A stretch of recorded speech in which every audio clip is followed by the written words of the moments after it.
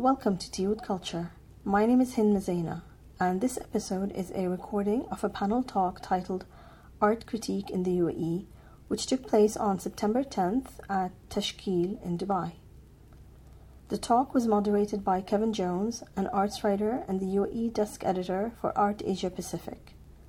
The panel included artists Afra Al-Zahiri and Rania Jishi, plus gallerist and curator Umar Butt from Grey Noise Gallery, and myself.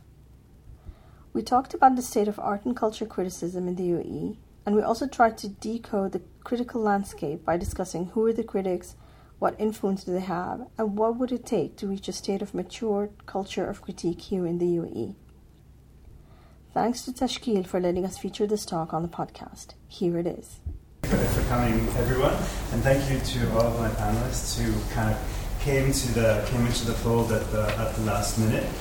I will introduce them in a second, but I have a bit of a long build-up to today's talk, which starts with this, which is something that we hear a lot, which we say a lot, probably as well, and which is kind of the premise for a lot of the thinking and debating that I hope we'll be doing tonight. And the idea, I think this is an interesting observation because it seems predicated by exposure to a place where there is critique, where there is, a prestigious roster of art schools that are churning out artists and writers, critical practices programs that spawn writers, and it also seems to be a place where there are a lot of vocal people, like critics, running around and writing things. So this is predicated by a knowledge of this place that is not necessarily here in the UAE. So anecdotally, the first title that I proposed to Tashkeel when we started looking at this was this.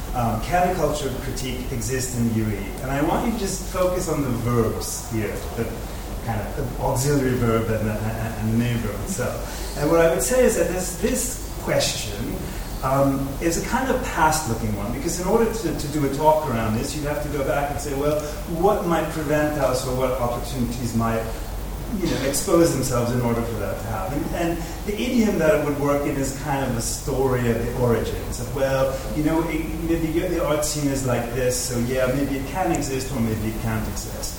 And then ultimately the question that it's asking is, are we ready? So I don't know if I was really ready myself to actually do that as a talk. So then I had a second working title, which was, should a culture of critique exist in the UAE? And this is slightly different because it seems to be looking towards the future, and there's a little bit of a judgment in it as well. So it also kind of signposts some kind of finality, like what would that look like if it were actually to happen? So what is the end game of all of this that we're getting for? Who would be these critics, and what are they going to be writing about? And isn't this really just a foreign model anyway that's just been exported into the UAE? Should it really exist? Should we not find something else? So finally I came up with this title. This is what we agreed on, and there's no verb here, so there's not much I can circle, but I can circle that. And the idea of the full stop sort of makes me think that, well, this is somehow freeze frame, and it's somehow screen grab, and it's stopped in the present. And I'm supposed to give you a presentation like this would look like some kind of overview in which all of my panelists would look at the pros and cons of art critique in the UAE and a kind of cavalcade of successes and failures. And it would be kind of an invitation to just talk and all unpack them. And ultimately, I really didn't like that very much either. So there's not really the final title, but there's a final title too. Like for anyone who does editing, there's final one, final two, true final one. So this is true final title number 2. And again, there's no verb, but there's a question mark.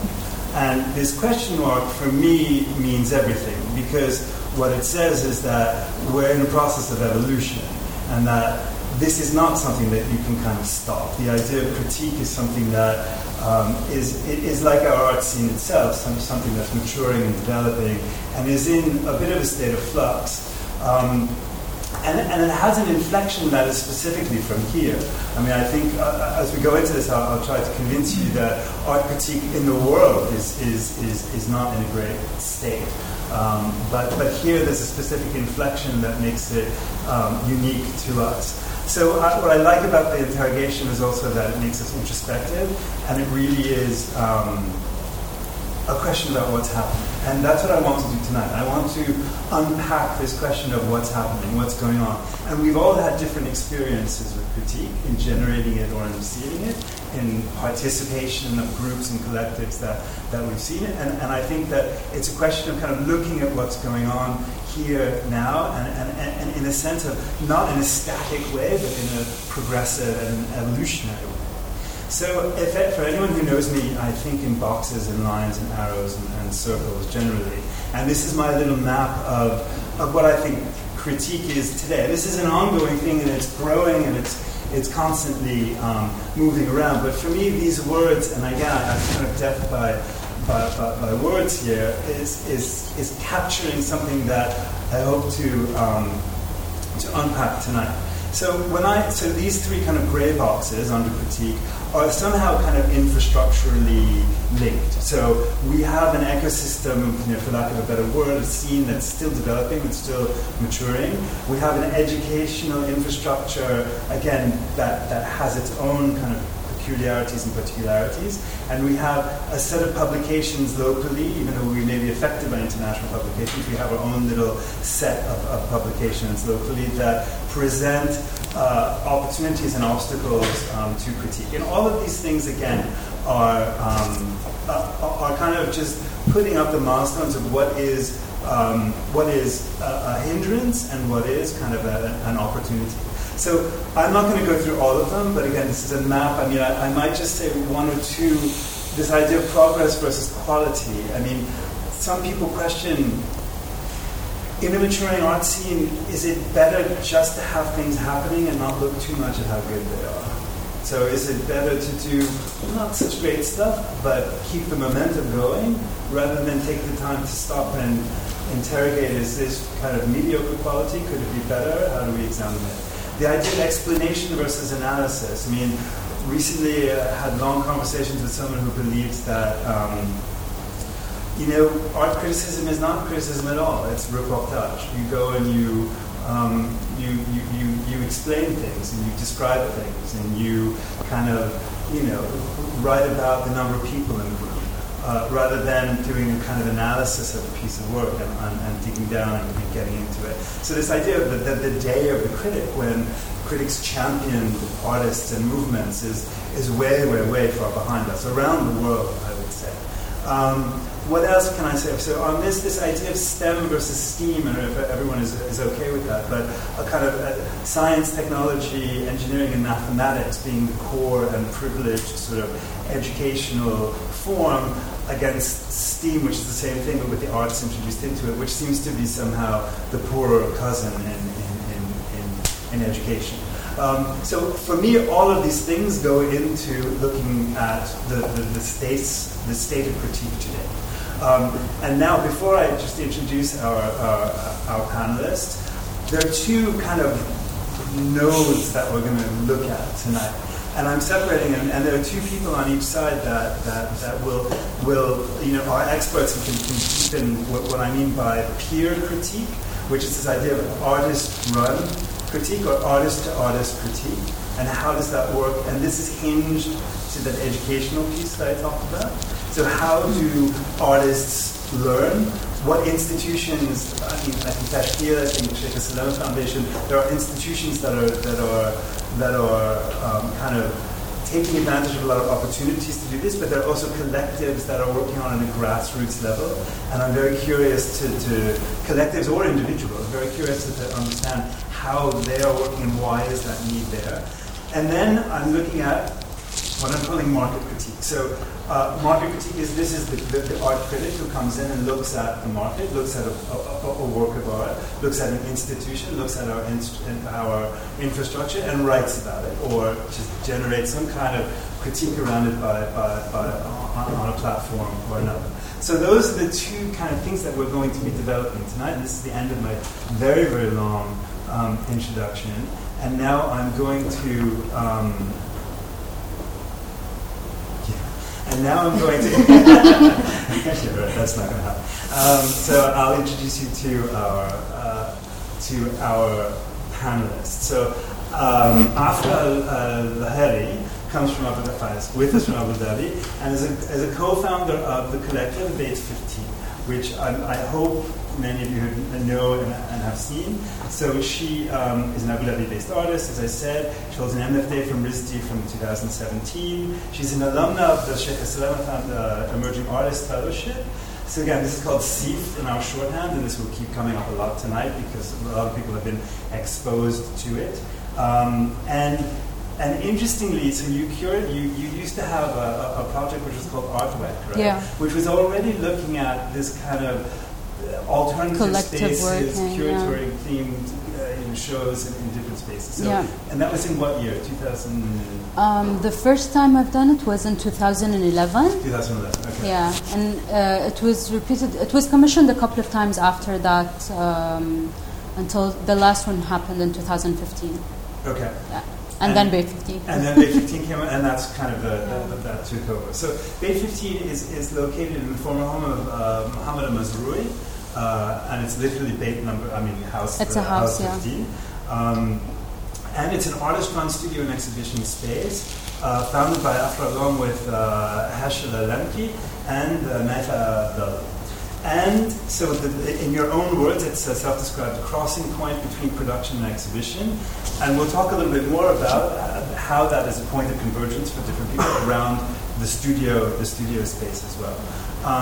Next to Afra's right is Rania Rishi.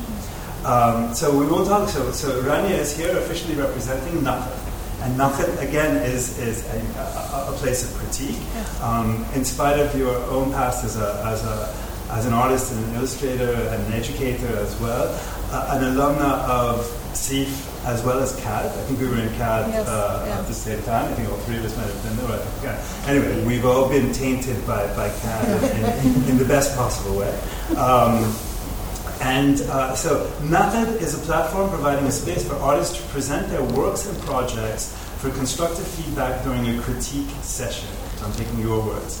And again, the dynamics of what that actually means will unfold during the evening. We're closing in on it. We're half done. So Hind Mzaina is a writer and artist and the founder of the blog The Culturist, which has been providing cultural information and opinion, I would say, since 2009 when you kind of left your job, and I remember the very day that happened. I'm still working. Well, no, I meant left that corporate comms job with the evil. So to devote your time fully to that project. And in 2015, you founded with Wael Hatter the podcast TV Culture, which is thus memorialized. And so, again, SIF alumna, CAD alumna, and you're currently curating the film programming at the Louvre Abu Dhabi.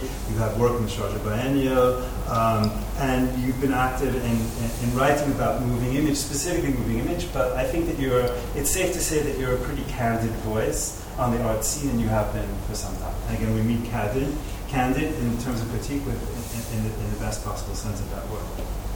Last but not least, Umar Bat is the founder of Grey Noise Dubai, again a gallery that if you don't know, you rush to go see it. On the 18th there's a new show opening which I'll do another plug for at the end. And Umar co-directs Grey Noise with a business partner. Again, Grey Noise is a very strong and unique program from South Asia, but also the Levant and beyond occasionally. A graduate of NCA in Lahore, the National College of Art, and also faculty at the NCA, and he also has a postgraduate degree from Chelsea College of Art. And Grey Noise was founded originally in Lahore in 2008, and then set up in Dubai in 2012, which is where you have lived ever since. So I want to start with the left side of this, and I want to go into this idea of peer critique and this educational side of things, and why. So I guess my question is to both of you, and don't arm wrestle too hard to answer it first. But so the idea of peer critique is already established, I would say, in institutions, right? Inside university, teachers will do it. Even kind of the work that I do here has a peer critique component to it. There's generally a faculty member. It's sort of legitimized and mediated by this person, right? And everyone comes together and gives collective feedback that we imagine is not only orienting the work in more positive directions, but is also sort of creating kind of confidence among people and kind of fluency in this whole idea of critique to start with, right? So these are the experiences on a more or less institutional level. Why is it important? So what have you changed? Why have both of you taken the idea of critique and brought it into a more informal setting? And what is the importance? Why is it important to you that this grassroots kind of component exists or has a voice alongside the institution? This is always a problem. Do you want to go first? Sure. So I started Naqad because I just wanted to have more of an informal session for artists to come and discuss their work, to present their process. There's a lot of artists who are self-taught, artists who are not exposed to these institutions, who do not know where to present and get this constructive feedback. There's also an aspect of process focused that's kind of lost sometimes when I'm talking to a lot of artists, where there's a rush to answer open calls and apply for galleries and so on. So to have these critique sessions is kind of a way for, maybe it's my experience as an educator, who's someone who likes being in the studio more than being in a gallery space, that to continue that kind of a conversation. Also, there is artists who maybe they need a mentor and they just don't know where to access that and don't have the access to all of these institutions. Mm-hmm. And also another thing is that institutions come with themes, with topics that are kind of preset. And it would be, for me, it's very interesting to see what artists are working on besides all of that we see being posted and announced. What is happening exactly for each individual artist and their studio, and what is it that they want to show. And another thing is during critique sessions it's just interesting to see how really if an artist steps away and starts practicing, what are they going to really develop for themselves as an expression. Mm-hmm. That's just something that I think Naqad it's an interesting space to step into and just really see what's going on for artists without really trying to show what they're doing. Okay. Yeah. And can you just give us a sense of how it works? Like, how do they find you, or how do you find them? And how many people? How is it mediated, if at all, or does it happen just kind of organically? So I tried different approaches to start Naqad. I've been trying to start it since 2018, 17, 18. First, it was selecting artists and asking them to come and present, and asking curators and people to come in. And it just didn't happen because a lot of artists backed off. Mm-hmm. They felt intimidated. And it wasn't very comfortable for a lot of people. And some of these artists are people who exhibited and so on. And then it just kind of lost its momentum, and then there was another attempt to start it, and the best approach was selecting a venue, setting a date, and saying, hey, if you want to come and present, it's a group of artists, we're here. If you want to come and present, just let us know. So people let us know if they want to come. They let me know that if they want to come. And I just tried to keep it for up to 8 people. Okay. I say up to 12, but 12 is just too much. So 5 to 8 people is an ideal number. Mm-hmm. And I've had 7 people in one session where it lasted 5 hours. Mm-hmm. I do not limit language, so people can speak in Arabic or English. Okay. I can translate for them. And then when the artists present, so I ask people if they want to present. Some people, they just want to come and observe, and some just want to present. But it always ends up by everyone presenting. Mm-hmm. And it really evolves into this very comfortable setting where people just say, hey, I'm working on this. Mm-hmm. What do you think? In one session, I presented my illustrations for commission. It wasn't even anything related to conceptual or contemporary practices.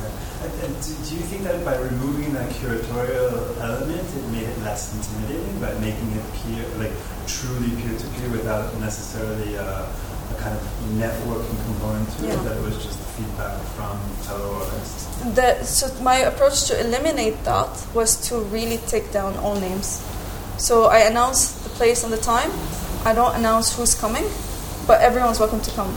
So curators, collectors, gallerists, educators, artists are all welcome to come. Okay. But I never say who's coming, because the moment I say who's coming, it's going to become a presentation.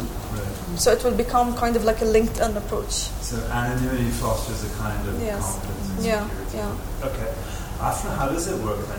Because you, I mean, it's the studio and an exhibition space, but how do the crits work within that? So, because we're 3 artists, initially, like, the whole idea was to come together and find joined or, like, studio spaces that are close proximity to one another.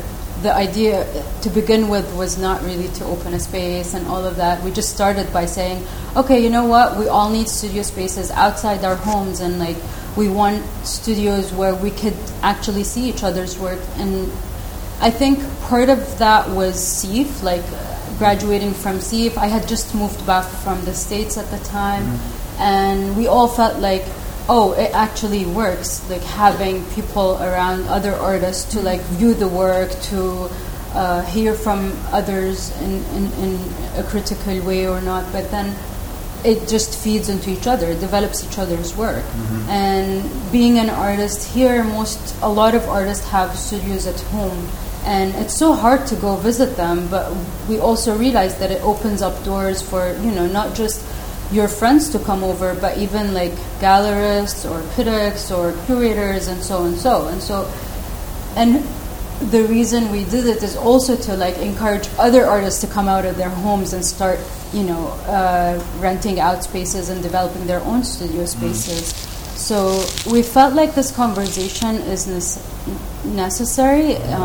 It's needed because, like Rani just said, like a lot of artists work just responding, like they produce work in response to exhibition open calls or commissions, and so it feels like the common like sort of conversation that kept coming back between me, Hashil, and Meitha was that the work is becoming so stagnant. It's like a production house. Everyone is producing work for a specific theme, we don't really know the voices of those artists because of that. And so it becomes like, this is where it becomes a problem when it's like a top-down or bottom-up, because the top-down is controlling that, and they don't realize that they're actually affecting the quality of the artists and the work at the same time. Okay, and do you feel so that it's not a question of really slowing it down, it's a question of digging more deeply into this and giving the space to do it? Because it doesn't stop the desire to respond to the open calls, it just kind of makes them more introspective and sorry. Oh, okay. Sorry, okay. It just makes it more introspective and more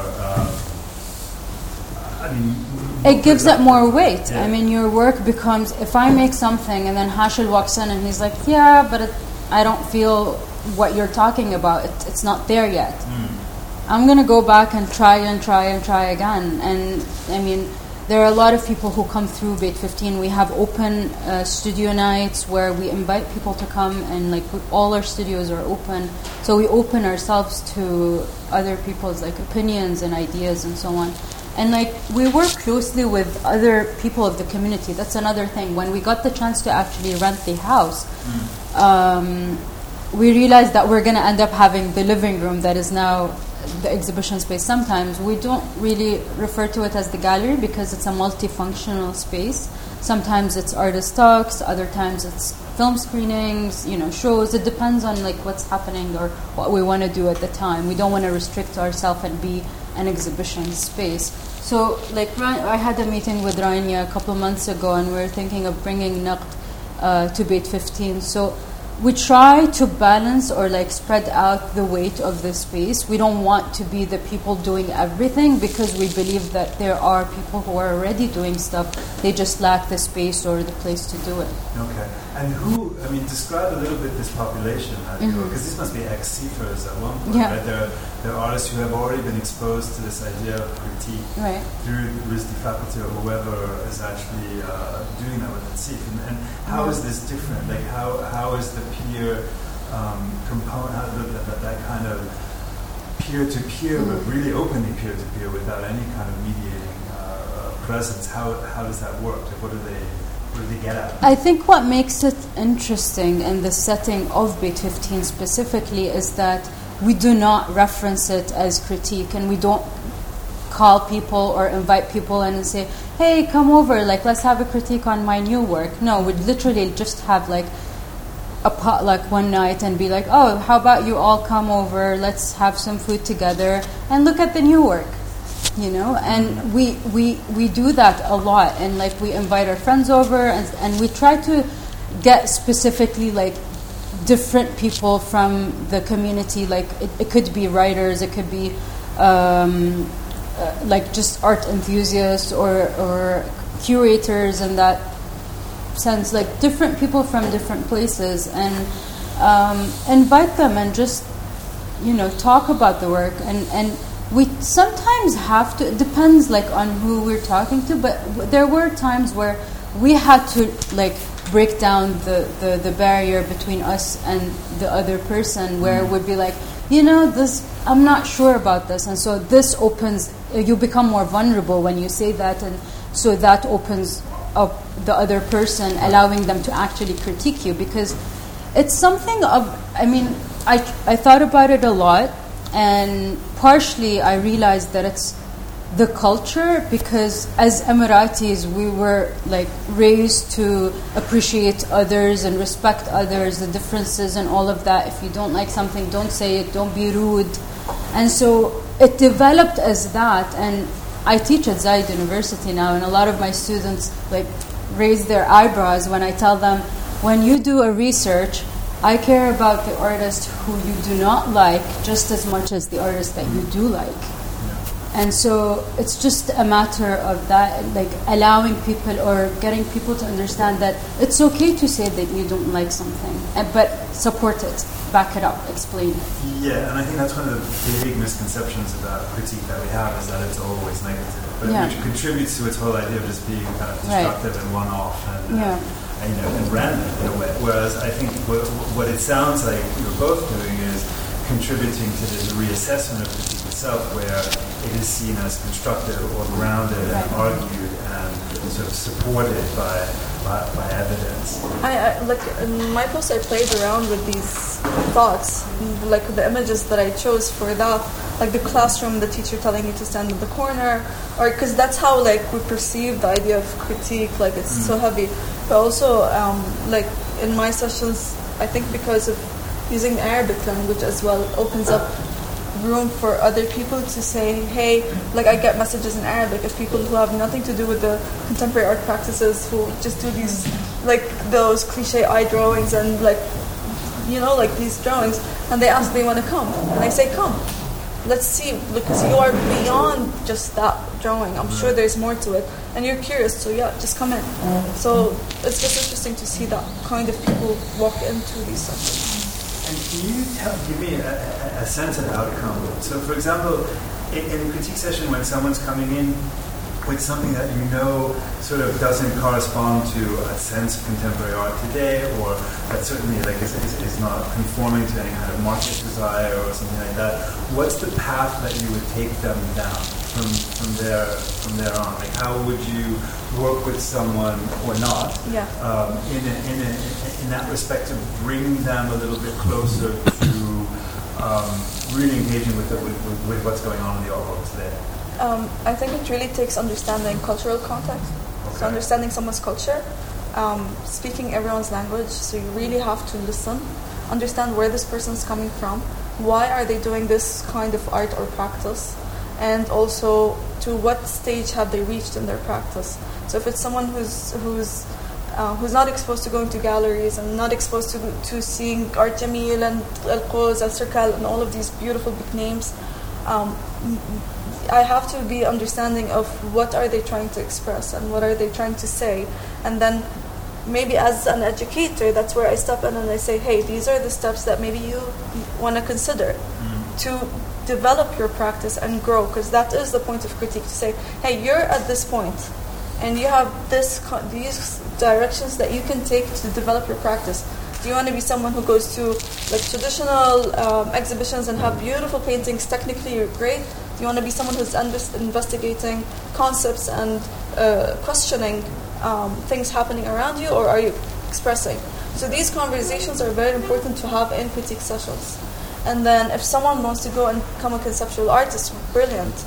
But all of us collectively in the room have to hear each other, have to understand where everyone's coming from, because us as artists and people who are producing an artwork, we are responding at the end of the day to our surrounding and expressing it. So just let's all be open and listen, because we could take from each other. It's different mindsets, different mentalities, so why not? So it's all welcome to come in. And it's curious to see how language does also play a role in that. And do you feel you're making progress? Do you feel that you're changing something? And do you see it as kind of a complement to the work that you do at Zayed University, for example? How is this different? What does it do differently than I mean, I feel like for Beit 15, I can't answer that. I think the answer is with people, not with me. But with Zayed University specifically, I think the thing that really like stood out to me was like the day one, the first time that I held a critique for my students. They were like a bit confused, like, what are you trying to do? And it seemed like, I mean, I was a Zayed University student when I did my undergrad, and mostly it took a form of presenting your work, and the type of critique would be more advising, like the professor would be like, oh, maybe you should consider doing this and that, but no one would come and tell you this is not good unless, like, you really like messed it up. But there's value in this reorientation. Yeah, and in my setup, in my classroom, I had students come in and I told them you have to tell me what you like and tell me what you do not like. And I felt like they were intimidated by that. No one would speak to what they don't like about the work or what they think doesn't work yet. They were very intimidated. They were looking at each other and they're like, oh, I like this, or maybe I would change. So it always came as a like a nice way of saying it. Like, maybe I would change, and I wanted them to feel more comfortable. So I gave them prompts. I'm like, okay, so you're gonna tell me one thing you like, one thing you don't like, and you're gonna have to say, I do not like this, and one thing you would do better, like how you would edit it, and then comments, just in general. But you start with what you like, and you walk your way through. And so this was like the beginning of my first semester. That same class, toward the end of the semester, the minute I said, okay, it's time for a critique, everyone jumps and they start getting excited about it. So between each other as well. I mean, they're kind of offers. Yeah, I do it as a group, so they all can speak, but we set up a time and it's like, okay, now tell us what you like. Everyone has to participate somehow. And then it goes on like that. Okay, and how constructed, I mean, do you feel that there's a fluency that they're getting now in terms of framing, not falling into the trap of, okay, this is bad, or I hate this, or is there they're becoming less precious about the work. Okay. So it used to be everything they make is like precious. This is something I made, I won't change it, I won't edit it. But they became more open to actually altering the work. They became more open to actually speaking to one another and talking to each other. And actually, I hear them like sometimes saying to each other, no, I think you should consider this, and how about you look at that? And I keep also bringing references to them, like try to support your work by referencing. Nothing you come up with is something that no one had ever thought about. And I gave them an example that I do myself. Whenever I have an idea, I go Google my idea. because I'm sure something, someone. Pages of the same thing. Okay. And do you feel you're moving the needle a little bit? Do you see progress at all, or is it too early to tell? It's too early to tell, but it's just that one of the observations I have from the sessions is that how people are rushing to finish the work to submit for deadlines, and even when there's critique that's happened and there's suggestions and feedback given, and the artist is like saying, yeah, I'm stuck at this point and so on, but then you see the work as being presented. I think that deadlines are intimidating. And there's a lot of rush to respond to deadlines, and really kind of losing yourself as an artist to mature the work and allow it to grow. And also in the sessions, it's just breaking that idea of friends commenting on each other's work, and having artists be open to listen to other people outside of their art circles. So it kind of creates a life of its own, is what you're saying. So it goes beyond the realm. But I think it's, maybe I could tell a few things in the upcoming sessions, because I have 2 writing sessions that are happening.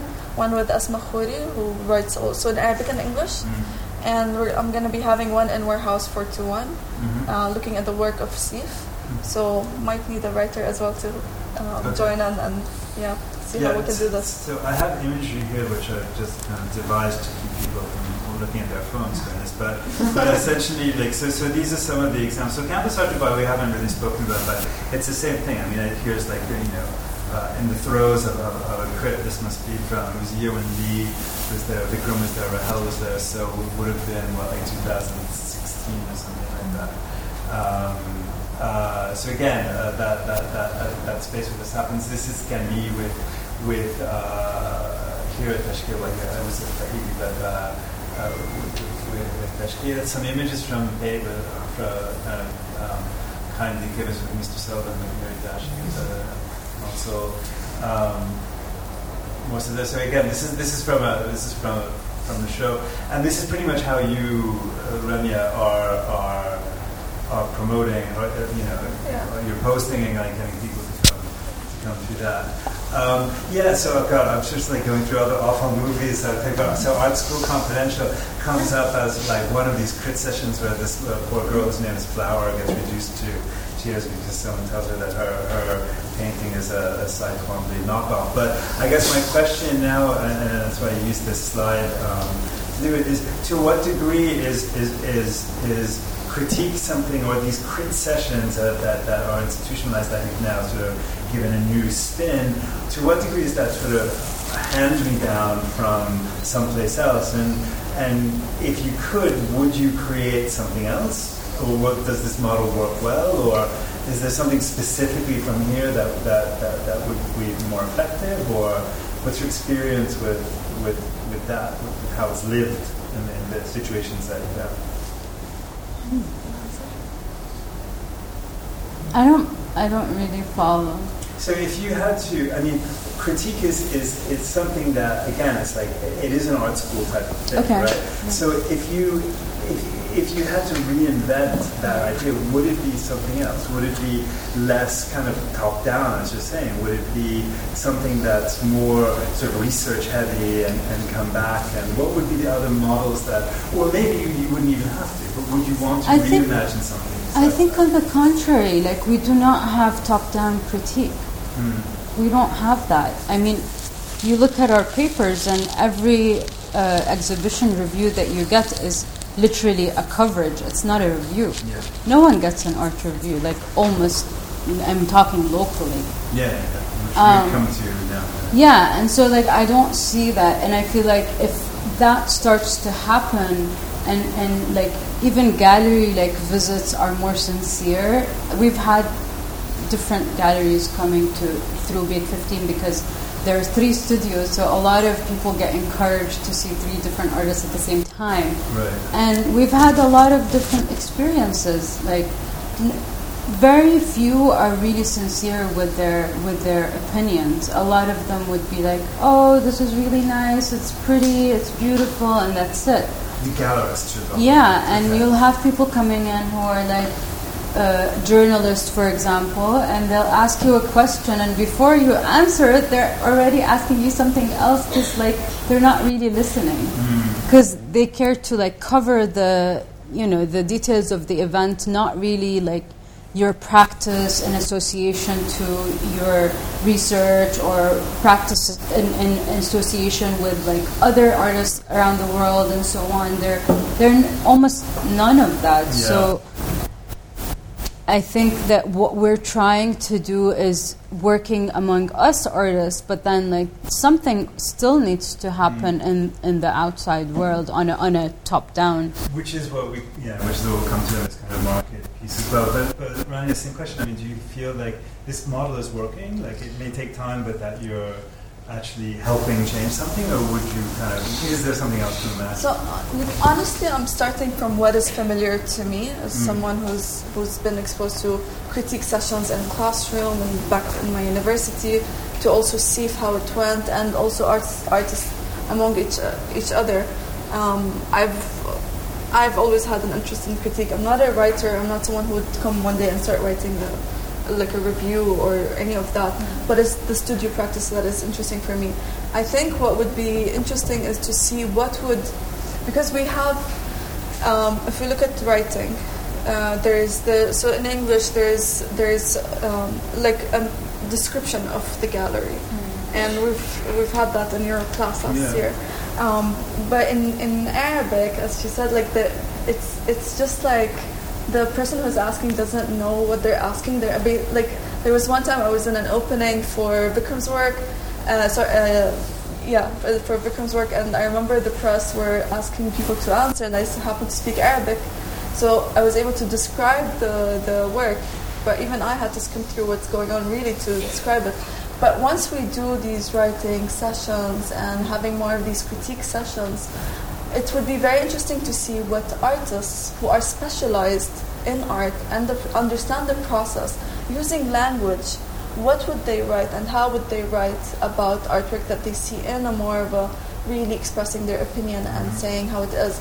And then to decide to maybe publish it or not is something to really look into as that content starts to emerge. Yeah. So my place as Naqd is to just open up that space for people to tell people, hey, come, just write what you think, write how would you describe it, ask writers to come in and just help with the writing aspect. Yeah. But the opinion and the professionalism does exist in the artists themselves. Yeah, so it's interesting because I'll show you some stuff from the 80s when Hassan Sharif was writing about, and they were criticizing the lack of people, and the artists are the ones who are the most interesting critics. And the writing is so and the writing is better. And Umar, just a question on this point, less to do with writing, but more to do with the feedback of a gallerist towards so this insincerity that Afra is talking about. I mean, sorry, it's not. No, I know it's not that way. But can you tell us a little bit about that feedback loop that you have with your own artists, like independently of everyone else? How do you when you're preparing a show, how do you feed back and how do you critique your own artist, and where does it take it? Or do they come, how does it work? Are you working jointly with them on the show so there are no sort of surprises, or are you, kind of feeding back as soon as they come with the show, or how does critique work, I guess, from gallerist to represented artists? My program is very specific. I just have to clear that. I run a gallery which is blurring the idea of a non-profit and a commercial gallery, but I am a commercial gallery because we sell work and we take a commission. The artist that you see in the gallery primarily is already, I think, of interest to me. Someone who speaks the voice of what my program addresses. And of course, I put up terrible shows too of the artists I represent, and I am very vocal about it. And that's where I think this friendship evolves, which is being very candid and helpful, be constructive around the idea of the making of work. And some galleries would just look at the work, weigh its commercial value and put it up, which is the majority of galleries in the world. The reason I alter this reality is because of my background and why I started the gallery. I mean, I was an art educator, I was an artist, and it was it was just a big mess I went into to start this project, because it was about looking beyond how you see work in commercial art gallery, and that was my major interest, and also a little bit of a selfish assignment, which I'm on still, I think. Yeah. But have you helped kind of fine-tune work in a way? I don't think so. I think I edit. I'm an exhibition maker, so I would edit with the artist, and of course I have to keep in mind that I have to pay my bills. But we try to balance it nicely. I've had 5 exhibitions in the year, and maybe one exhibition is totally understood and made with this notion of that I will be a non-for-profit show, that I will just show very candidly an idea which maybe other galleries won't support. But I also have a certain amount of confidence in that artist, because I would promote them eventually. You know, it's not just going to be like they're going to just make me work which I can't sell. But I think I'm a little weak with my business end, monetary end. I mean, I am weaker than other galleries, primarily because I listen to their heart, maybe more closely. Yeah. Okay, we'll let you taper that sentence off. But anyway, just to kind of put some proof to you. So these are images from the show, and again, this captures very well the spirit of what you do. Actually, no, it doesn't. This was a very... Sorry? The Losers Club itself. Yeah, but this is also... I think that I later on thought, when I sent you the images, this was a very brutal exhibition for me also. I mean, I was sick for like 3 months. It was to build the context, this is our 10th anniversary show. I closed my gallery for 5 months, and I made people experience my office and my storage space, which usually you don't see. And I did this thing, and I actually got really sick after opening the show. But but I don't usually show such depressing exhibitions, you know. Okay, well, we'll leave. But there was a reason behind it. In suspense. Yeah. Depressing wasn't really the thing, but again, I think, as you say, you blur the lines, right? And that was a show for me that really kind of was the lines were obliterated. They weren't even blurred. Yeah. They were it was quite a strong show. But anyway, let's use these images to move into this whole idea of the market, right? Mm-hmm. So now imagine a world of critics kind of walking around that are talking about our infrastructure, that are talking about gallery shows, this top-down thing that we're talking about. That, as we say here, there's something kind of missing. It doesn't exist. It's more like recording or explaining. What would you want what would real top-down critique look like in that respect? What would it, and again, like you, and I'm kind of angling myself to you now as well, because you, to create, I mean, Hint is already there. I mean, not in a publication way, but on your blog, certainly putting out opinionated assessments of things, and I think you've even mentioned to me, Uma, that on Twitter, Hint comes through and looks at a show and has an opinion and says things. So I guess my question is, what does critique look like in that market sense? What would you want it to be? Who is that critic, and why would a critic validate what you're doing? So how can a critic validate what you're doing? Why do you need that other voice as a gallerist? I don't know how to. I mean, I should answer that. Definitely would be confused. I don't know. I can look at the history of art criticism. What are the critics usually up to, and how they build a relationship with an artist by looking at their work slowly. Maybe. So they are more informed, and then they can critique, saying that, okay, what the hell did you just do? Like, you were doing better work, for example. As a gallery in Dubai, firstly, I don't have any expectations, any of my exhibitions, to get any kind of criticism, because it just is very natural. I put forth an idea and I expect a response. When there is a response, we nurture it, we read it, and sometimes people just, as you say, they just report the show by copy-pasting the press release, which is a very important, I would say, insert in my program, because we think about someone, because I'm showing work which is of visually might not be of that much information or won't give you much, you have to really go through it. It opens up slowly, and I do that intentionally, like the slowing down people who come into my space. What was your question? Sorry, again. Yeah, what are your expectations of a top-down critique? How can it... I don't expect anything. I keep my ideas open. I can't compare to what happens in Western art criticism, which I have understood. We all read it as art educators or as artists. We obsess some critics and we invite them to come to this part of the world.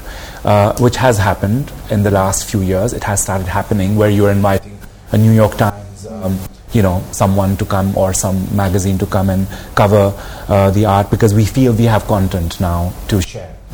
But for me, I think the relationship between the writer and the artist is quite essential to have a formal conversation, not just come and bash that for reason. I mean, that is cynical, and it's also not nice, and I think we're excluding that as again. I mean, I don't think that anyone is saying that is what criticism should be. Yeah, it should be informed opinions. Again, I'd like to kind of ground it in that it is an informed opinion that is based on some kind of background of knowledge of the artist, or of a context in which the artist is developing, and that can inform, again, like as you said, reorientation rather than throwing everything out.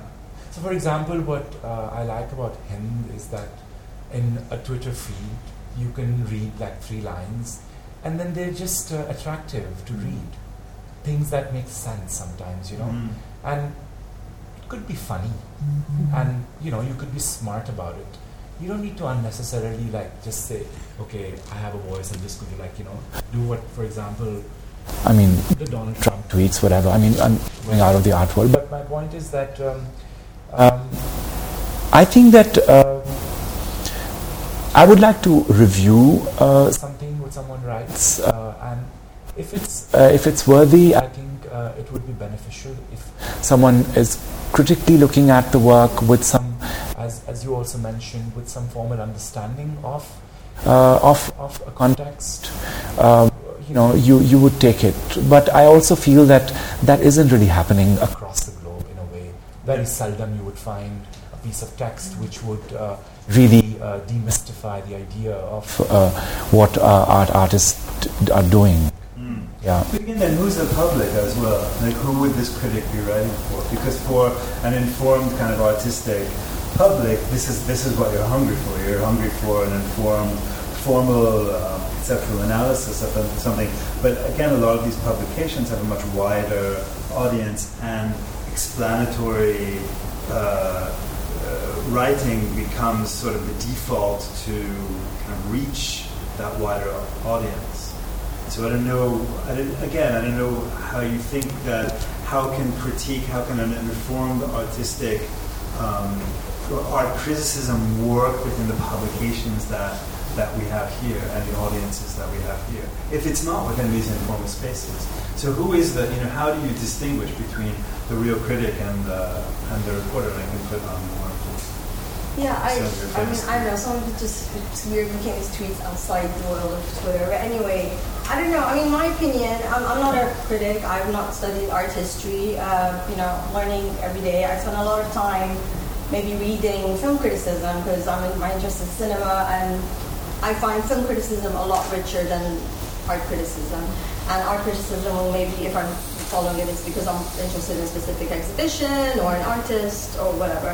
And I think when you approached me about the panelists to be on the panel, I kind of was thinking how paralleling, the world of film criticism and art criticism, which is also suffering, so lots of publications are shrinking their writers or getting rid of them, and so just the state of criticism in general. But I think who's the audience, what's being written for. All my life I've been interested in art and culture, and what am I looking for apart from, yes, event A is happening in venue XYZ, right? But after that, what happens, and I want to learn and find out, I go to the exhibition. But I think what we lack here is criticism, and again, that word is always associated as negative, and it's not. It could be analyzing, contextualizing, where does it fit in the history of here. And because I think, you started with what is there criticism in the UAE? I'm paraphrasing your line. Can there be? And I think, to me, it was, is there culture in the UAE, right? So that's why the blog started, and to say, yes, there is stuff happening, and there's stuff happening before my blog started. And I think when a lot of things are written about, the frustration is, this is the first time, or no one's done this before. And so people who've been here long enough to say, and that's why the frustration with the local publication, whether it's in Arabic or English, like you have no knowledge, you have no understanding. And it's just, especially with the Western publications, it's kind of people who just, they're new in town. and the art scene is developing over the past 5 years, and they say that like every year, right? And so that's where the frustration, for me anyway, and I think for a lot, and that's why the blog started, or that's why, that's on Twitter, and maybe Twitter is accessible, it's quick, and like you said, you can't say a lot in, 240 characters, for example. And with the blog is, sharing stuff and telling people, and I'll share opinions, and, with that, it's up to people, but it's like, that there is a voice out of here, because I think the expectation of there's good criticism is coming from abroad, and that's validated.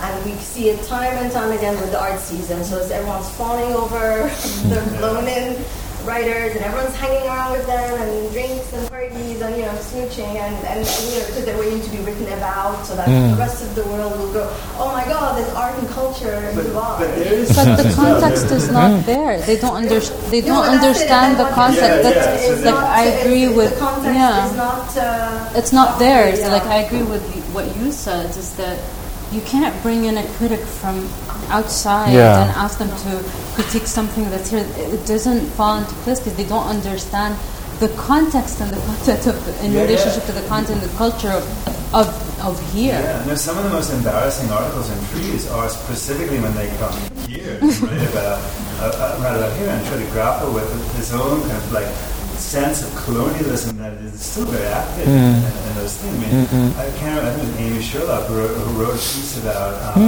talking her flight from London to Dubai, on which she watched, a film about Queen Victoria, and it just took a sort of downward spiral from there about misinterpreting everything, and even Claire Bishop, one of the, I'm really bashing people now, but one of the Sharjah biennials who just what are you talking about? They're really misinformed basic stuff, and Al-Sakal is being dust swept, industrial zones, dry, nothingness. No, but I think it's important for them to come to this part of the world also. Yes, if they write these fluff pieces, I think it's also informing us or giving us some confidence for the fact that ignorance can be bliss sometimes, So my point here is that but I do want to nurture and know someone who has that much time to come and talk with me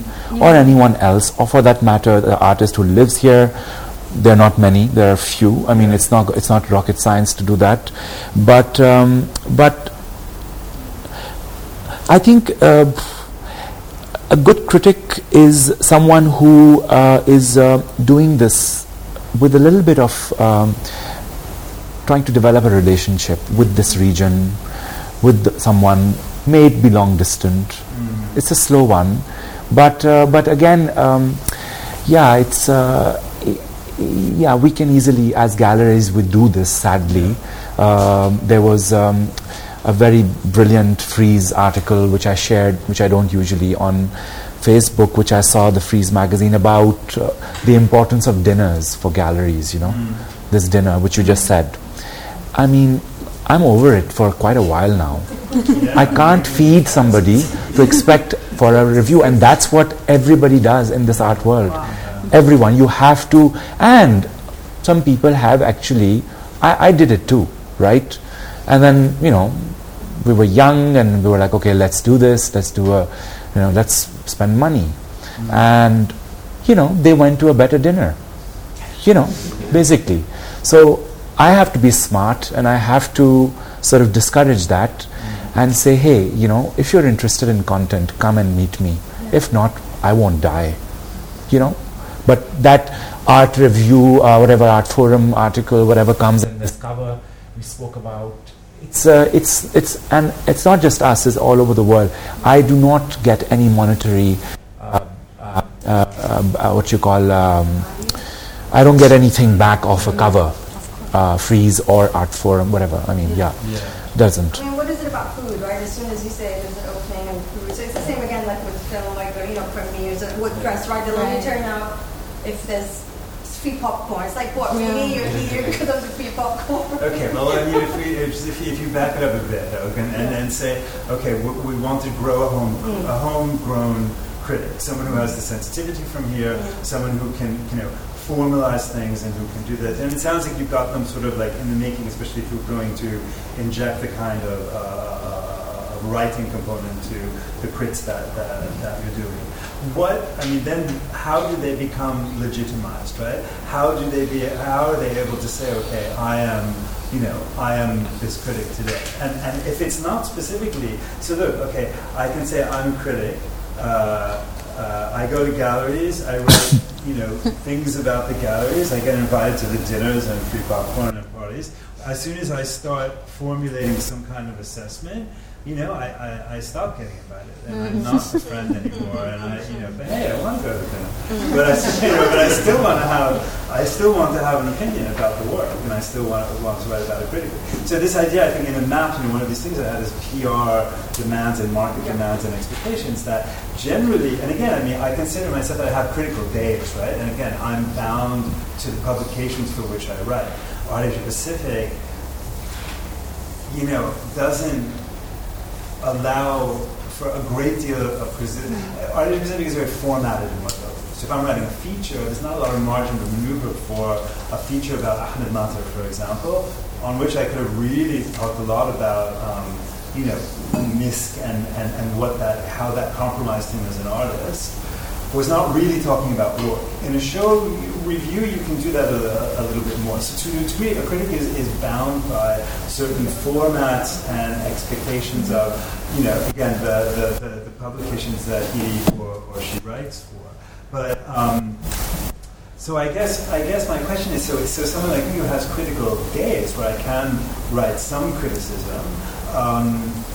Largely, there is a lot of just kind of investigating and talking to artists and seeing how they are. But does that am I not legitimate as a critic because of that? And why am I saying I'm a critic, but someone who's writing for Harper's Bazaar Art is not? So where does this legitimacy come from? What do I have to do to prove that I'm a critic? You may not have the answer, but... Yeah, there's no answer. I think because it's also a very small community here, so the gallerists and the writers and the artists and everyone mingles together. And I try to draw lines. I try to, we're friends or we're colleagues, and I think that's me personally. But yeah, I know lots of writers who will go to the gallery dinner after opening night, and I would think, okay, wait, but what if the writer wants to write something that might not be something the gallery would like to hear? What would happen then? Not be invited to dinner? Well, yeah, you've heard these stories where something will be written and they're not invited. Oh, so we have, great. But I think what maybe legitimizes the person, the writer for whatever publication, is when if you hear them asking the right questions, if you hear them listening to you, if you hear them, or that they're trying to get an understanding. So whether it's a newbie in town who's enthusiastic, wants to prove themselves to our community, or someone who's been here long enough. And fine, there is a level of snobbery for us here, like how long has this person been here? If this really you're new, you need to spend some years to understand. And that's fine. Not the most friendliest approach, I guess, but I think it's just because just from past experience. So if I sound jaded about things like this, it's because we've seen a lot of this happen with all these people who come and go, right? So I think what legitimizes it, and it doesn't have anything to do with nationality, or like I said, it could be someone new in town, but if you see it in the writing. So if the writing itself shows where, yes, there was some thinking, it's not just a PR thing, it's not just a copy-paste from the press release or just a description with no further insight. And I know here, I think a lot of publications there's self-censorship. So they're so I think we need to address that as well. So as much as the intention of the person that wants to do a lot more, they're held back, and this is where the top-down feels restricted because this level of self-censorship. And this kind of, and maybe it's linked to culture, right? So no, don't adhere to laundry in public. Don't say something bad about someone. So it's how to navigate that, and whether it's in your kind of independent publication, government-funded publication. It's not as black and white as maybe many people think it is, especially here. Yeah, and it's funny because I was talking to Mariam Deval, who runs Roya PR, and she's saying that, we were talking about this idea of critiquing Arab language newspapers, and she specifically said that Tahad and Bayan are, again, this politeness is sort of there, and there's a kind of deferential tone that's kind of on the surface, but that these critics, and I can't remember the names of Bassam, I think I can't remember, I don't want to misquote, but yeah, I'm just saying that it's starting in like face to face, that they would be very, quite more frank than they probably would be in print, but that it's starting to kind of, there's a little bit of attraction now that's starting to come, even with the Arabic press, of sinking their teeth into the work a little bit more and starting to write about it critically. Just to say, like, amongst Arabs, we're the most critical people, right? You're very judgmental, like, just in general, right? But I think when it comes to writing something formally, and it's there, and that's where it needs to be, it sounds polite, non-offensive, etc. But we talk in general, like, we're really judgmental. Sometimes it's the most negative way, but, and those richness in conversations is never necessarily reflected in writing. In writing, yeah. And I think, again, writing is the kind of the field in which this happens. So I just we're running out of time. I really do want to take great time for questions, but this is a talk that I did like a while back for, remember Is Old Gold, which is a show that you were actually in at DuckTac, that Christiana De Marchi, where like a younger generation of artists were reacting to an older generation. You were paired up with Abdullah Assad. Anyway, so I did. I don't know what the topic was. It may have been critique, but I went into a bit of the archive, and there's really interesting stuff that you find when you look back into the 1980s. Already artists talking about like their no mature art critics. I was gonna say, when Hind was speaking, in Beit 15 we got a lot of people donating magazines and books, a lot of them from Mohammed Mazroui's collection, and we have a bunch of like 1987, 86 Al-Tashkil magazine that's from the Fine Arts Society, and we opened it. I opened a few of them, and I was looking at the content and like the types of articles that were written there, and I'm like, why are we saying that this is the first time we talk about like conceptual art or like constructivist art or any of those stuff? Like they're talking in relationship, like photography in relationship to like the modernists or like the master painters, and they're setting like parallels and all of that. And we're having these conversations today, like this is the first time that we ever speak about it, but there are good writings, but just no one knows about them. I blame lack of proper archiving. So anyone that wants to read it, there's no public access archives. A lot of it is privately owned. If you happen to know the person, then you dig through these kind of art. And this came from that. And we lack this. So there's, in Western world, yes, there's libraries and you can access historical articles and, understand context of exhibitions now in the past. But there is a lot, but it's just a lot of it's privately owned or never cared for to be archived properly or digitized, etc. And this is something whoever's listening can help, especially with the publication, the newspapers. The least they can do is start now creating an archive to be able to access this, because there is historical context and reference that goes back decades and decades. And it's funny, like this is an echo of what we're saying now. We're still saying the same. Yeah, we're still saying the same. Yeah. It's through 1984. Yeah. And we can go on and on. And now you see curiously, like the artists themselves are saying, like so again, this is a period where there's an appetite to show, right? Hassan and his cohorts are out there actually showing. Yes, an explanation of their own platforms. So you will always have this. You will always have this sort of strangeness and this kind of reactive nature to something that's new. But then you will also have questions of a very basic nature in 1985 UAE. Who decides what's art? Again, fundamental conceptualist question. Again, and that top one is priceless as well. And this is Hassan kind of fighting back, saying, but this is great. And then ultimately, this is sort of where it gets a little scary. So now the alarm bells go off. Maybe he's onto something that's a little bit.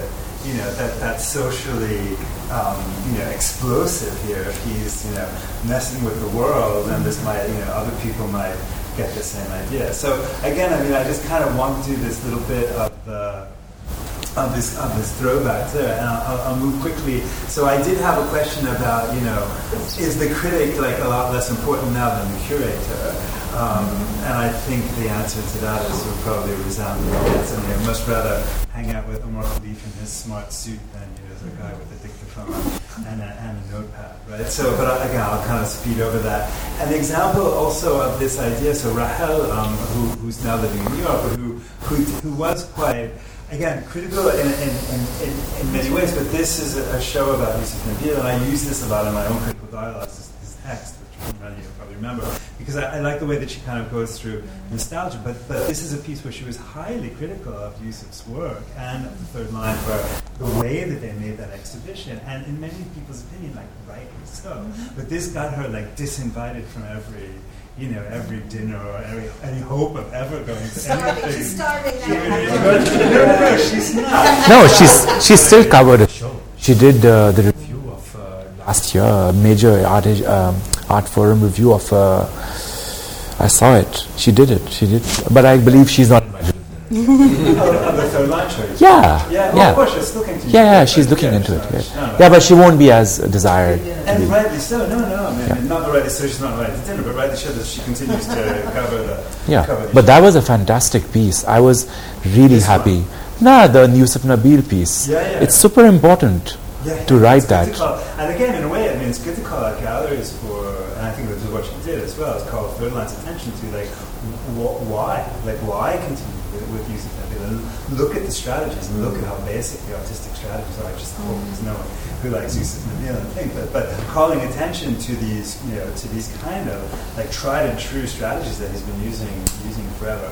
And I guess I don't want to close on this, but I do want to bring this up. So recently, I was talking to Antonia Carver, who is the director of the Jamil Arts Center, about informal spaces for critique, which is, I think, what you were talking about earlier, and that maybe it's no longer the publications that are actually the places to look for critique, but it's the Twitter feed and it's the Instagram post. So Instagram's you can't really have a conversation. Pictures of themselves instead of the artwork. Well, but what she's finding is that actually it's and this is ironic, is that it's the institution's role, maybe almost, to encourage that critique in these informal ways, invite criticism. Again, a little bit like you guys are doing, trying to build it, build these writers, that maybe she can build these sort of informal critics on social media channels. And then I just this is my last slide, and I promise I will let you ask questions. Is that I want, again, Melissa was writing for the National for long, continues to write for the National, but at a distance. I think that this is an interesting quote because it brings everything back around to the idea of the community again, which is what you're, what Afra and Rania are talking about. So I'll read it. She says, so in the middle of something bigger, she said, more importantly, what happens with the opinions that you, meaning the critic, write?